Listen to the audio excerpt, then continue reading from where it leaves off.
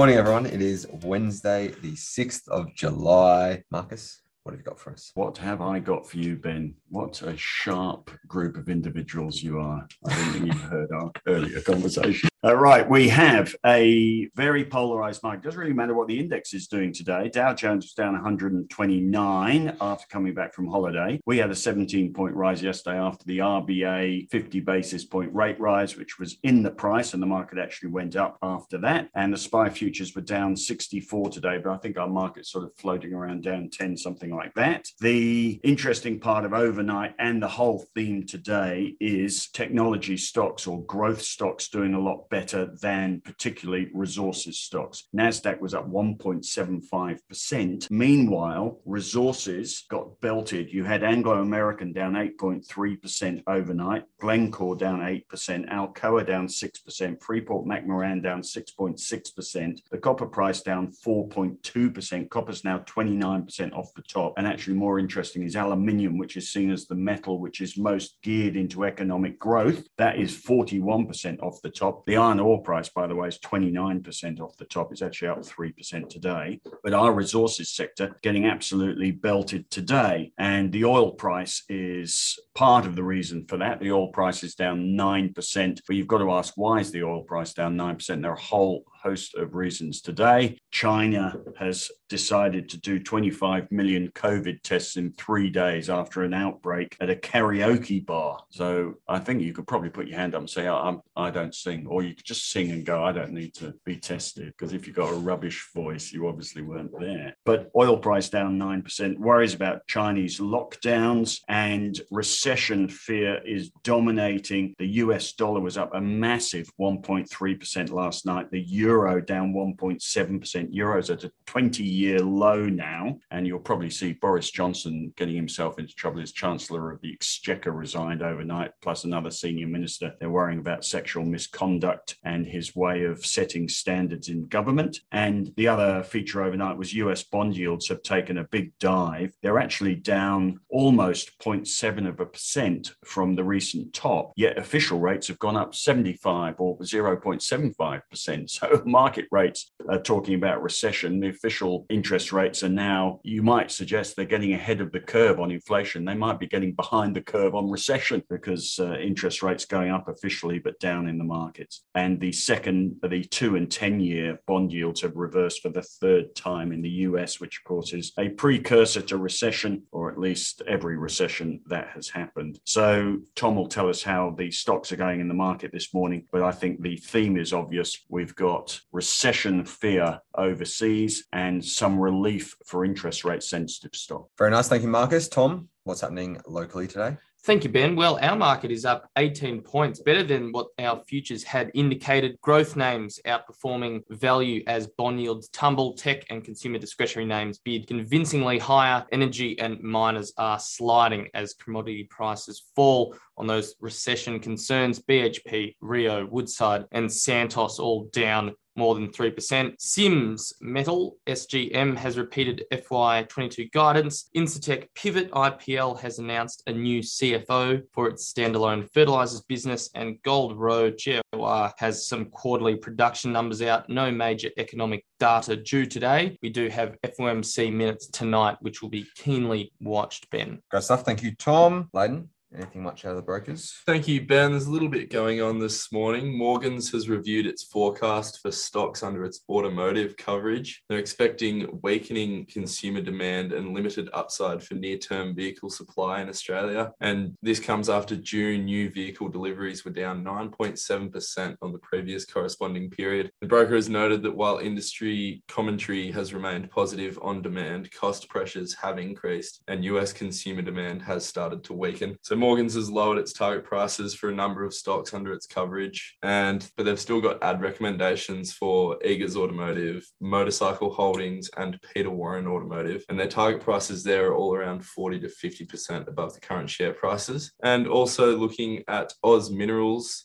have been upgraded to an add at Morgans, and that's just on a valuation basis, but the broker has lowered its 2022/23 earnings forecasts by about 8 to 13%, and the target price has fallen from $26.65 to $23.12, but this still implies a 32% upside. Thank you, Ben. Thank you, Leighton. Henry, what have you got for us today? Thanks, Ben. In terms of what I got for us today, the rally that we're seeing at the moment is being exaggerated by thin volumes. Again, yesterday was a pretty depressing day in terms of volumes, but some of the stocks, the dogs are most definitely barking at the moment. Things like MP1, Megaport's up 13%, 360, which I'm talking about on the call later today, is up 9 and a bit percent, Zero up 8.6. So we are seeing a big bounce back in some of those stocks that got pummeled as June unfolded with tax loss selling. So interesting to see that happening at the moment. But as I say, volumes still remain low. As far as what I wrote about today, just looking at the oil price, I had written many times and expressed this on this podcast a few times about one day I'd wake up and the oil price was down 10%. And lo and behold, finally it did happen as that crowded trade where everyone seemed to be long oil and waiting for hurricane season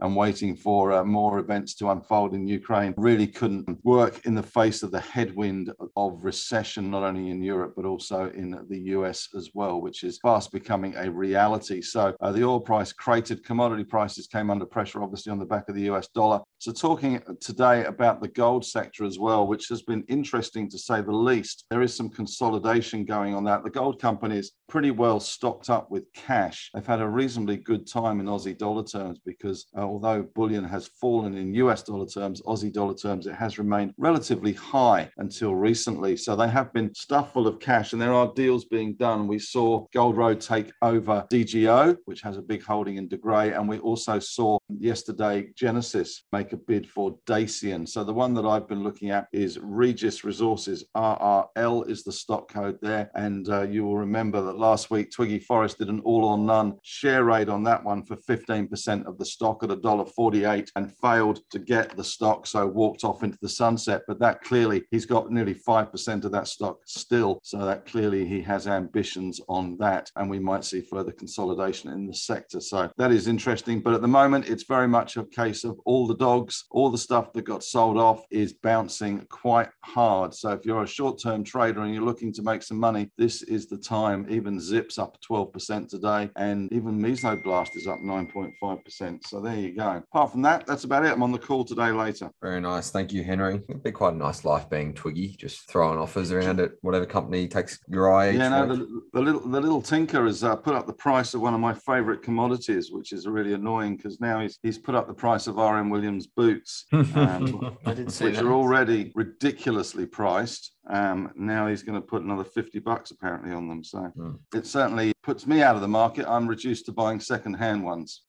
Second-hand boot market about to explode. About to explode, Ben. About to explode. Nice. There's a hot tip. Thank you, Henry. A couple of fresh ideas today. Chris, welcome back. Thank you. What's your idea today? Thank you, Ben. So I'm taking a look at Rio Tinto today in light of the fact that I think there's a bit of a dilemma that investors are facing. I think there's a lot of people on the register who are probably holding Rio Tinto and the other big miners, of course, BHP and Fortescue, for their upcoming dividends. So Goldman has the dividend pegged for Rio Tinto as that $12.60 Australian per share. With 100% franking, that's a grossed up yield of around 18%. So it's very impressive. And we mustn't forget that mining dividends have been really strong for about the last 5 years. But the miners are cyclical and traditionally they're not great dividend payers. And certainly there's some analysts up and down the street that are starting to run that idea that in future periods, the dividends won't be anywhere near as good. So the question I'm posing today is, how do you handle it if you're a short-term investor or a long-term income investor? And the answer that I've landed on is if you're short-term, well, you probably will collect the dividend and then get out of there quickly and move on. Otherwise, you could just avoid the situation altogether. Of course, remembering that the stock will fall by the amount of the dividend on the ex-div date in any case. If you're a long-term investor, you probably don't need to worry so much. So you'd stay in, collect the dividend, which is what we'll be doing in the dividend portfolio, which you'll talk to, Ben, in just a moment. And then the bigger question for those long-term investors, like I said earlier, is whether or not those companies can continue to pay those dividends into the future. And as I said, there's already a number of analysts suggesting that won't be possible. But I think, as I said, you stay in, you collect, and then you reassess. Very nice. Thank you, Chris. Tom, you've got a fresh idea? I do, Ben. Sierra Resources, one I've talked up before on Ausbiz, but it has a quarterly update, July 21, and that's ahead of results, which are normally early September, just highlighting some expectations around production numbers, which they had some in April that highlighted a really strong outlook for the coming quarter that has just passed. The graphite price is still holding up better than most commodities. The main point is if you like the battery story and want to get exposure to a company at a bit of a discount, Sierra SYR is one to look at. The only thing I'd say is that it's likely to be a bit of a bumpy road for the next few months, given the slowing economic growth concerns and the pressure on the market. But as those wash through, it could be a good opportunity. Very nice. Thank you, Tom. Marcus, you've got an idea? Oh, I just had a technical observation. I thought I'd start dropping some of these into the fresh ideas section. Just a technical observation that Clinuvel Pharmaceuticals CUV popped up on our scan. It's one that's been hanging around in the very oversold scan, which means they've got an RSI under 20 and it's ticked an RSI buy signal. First turnaround it's had in a while. The directors were big sellers last year. I don't know any fundamental justification for buying the stock. I do see on Stockopedia they've got its bankruptcy risk at 0, so presumably a strong balance sheet, and the numbers do look quite interesting anyway. Anyone interested, it's not a recommendation really, it's just an observation. Anyone interested who has been in it before, especially with the market turning a bit more positive towards growth stocks or high PE stocks, it might be time to dust off your research, have a look. And it is down 65% since I think September last year. So it's been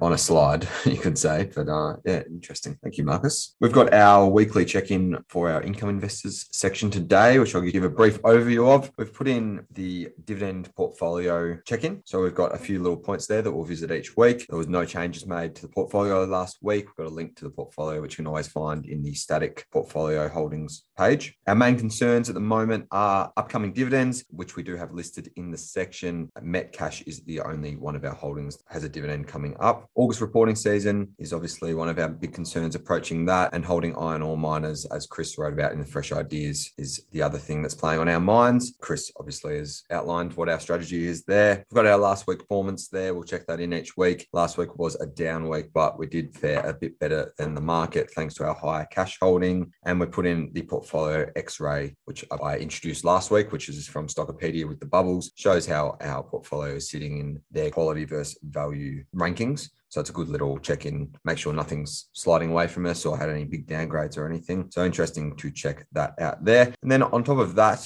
or underneath that in reality, we've got an education piece, as Marcus has been saying, education by osmosis. So for the income investors, we've got a little piece on what are franking credits and why they exist, and what is the 45-day rule that you need to get your head around if you want to be collecting franking credits. So I won't go through that now, but if that is of interest to you, make sure you head to the income investors section. That wraps that up. Marcus, what have you got for strategy? I'm just looking at the static page of the dividend portfolio, and it's interesting how well that portfolio has performed running, or whilst the market's been selling off, that has performed really well. Since inception, this portfolio is up 8.5% against per annum, against the ASX 200 up 3.6% per annum. So it comes into its own when the market stuffs up. Yeah, it's been a good 18 months for the income style stocks in general. Right. Otherwise, strategy today is much as I was talking about this morning. I am seeing, or what you can clearly see today, and you have to wonder whether it's going to carry on, is this rotation out of resources in particular, but cyclical stocks as well, back into growth stocks, technology stocks, some of the hot stocks, the high PE stocks. I see stocks like Aristocrat Leisure, Domino's, Nick Scali, REA, Car Sales, all doing well. These are the stocks that absolutely punished us when the market started coming off, because as they did in 2018 in that taper tantrum, you've got high quality stocks like Aristocrat Leisure that dropped about 45% when the market was down about 25% in the taper tantrum. And again, they've massively underperformed in this recent sell-off. So some legs reappearing under those stocks at the moment, and the small stocks. I can't help thinking that you don't buy anything though. The strategy still has to be, if recession is the theme, the strategy still has to be happy to stay in cash. We are probably getting a relief rally in these things. It's hard to see them charging off in another bull market for technology stocks at this stage in the game. So still in cash in the strategy portfolio. If you were to buy anything, we'd probably buy, say, a NASDAQ ETF, but even that, I'm not confident enough to be doing that at this stage. So I think we're seeing a bit of a bottoming in the technology stuff. The reason for that, of course, is because interest rates, bond yields in particular, are coming off very rapidly, and that lifts pressure rather than, I think, lights a rocket under these stocks. And there's no reason really to buy in just because things aren't as bad as they were. So still in cash and strategy, and watching these resources going wrong. As I've written earlier this week, I think there is a fabulous opportunity coming up in resources. It is a long duration trading sector. We've clearly seen the top. We are now looking for the bottom, but I wouldn't hold your breath. It depends how this recession fear goes. We could be here for some months watching these sectors go nowhere. So still in cash and no sign of changing that at this point. I think you might find the FOMC minutes tonight are more upbeat. They've been quite upbeat on the US economy, so you could see a bit of a relief rally tonight. But we've got the US CPI number next week, which is pivotal, and that is more risk than reward. Does inflation peak? It could do. And then we've got the US results season coming up, and then we've got our own results season coming up. All of that seems more risky after the last 6 months than likely to reward. So still just going to wake up every morning and make decisions, and the decision today is not to buy anything. Very nice. Thank you, Marcus. Our question of the day today is a little quick challenge for everyone to present a pairs trade, which is traditionally a long and a short in two stocks with a high correlation. Those that haven't heard of a pairs trade before, basically looking for two moves that will act as a hedge with each other. And if you're getting in the nitty-gritty, there'd be a mispricing to produce some sort of arbitrage. But that's what we're looking for. So, Tom, have you got a pairs trade? Yes, and this is with a short-term perspective. I would be selling a fuel ETF. I think it's the BetaShares fuel ETF, and buying Qual, which is the ex-Australia MSCI World Index. And that has a lot of tech companies in it from the US, Apple, Amazon, Netflix. And it's done terribly in this sell-off. Yes, it has. Very nice. Leighton? I've just gone a buy growth, sell energy sort of theme with buy zero, sell Santos.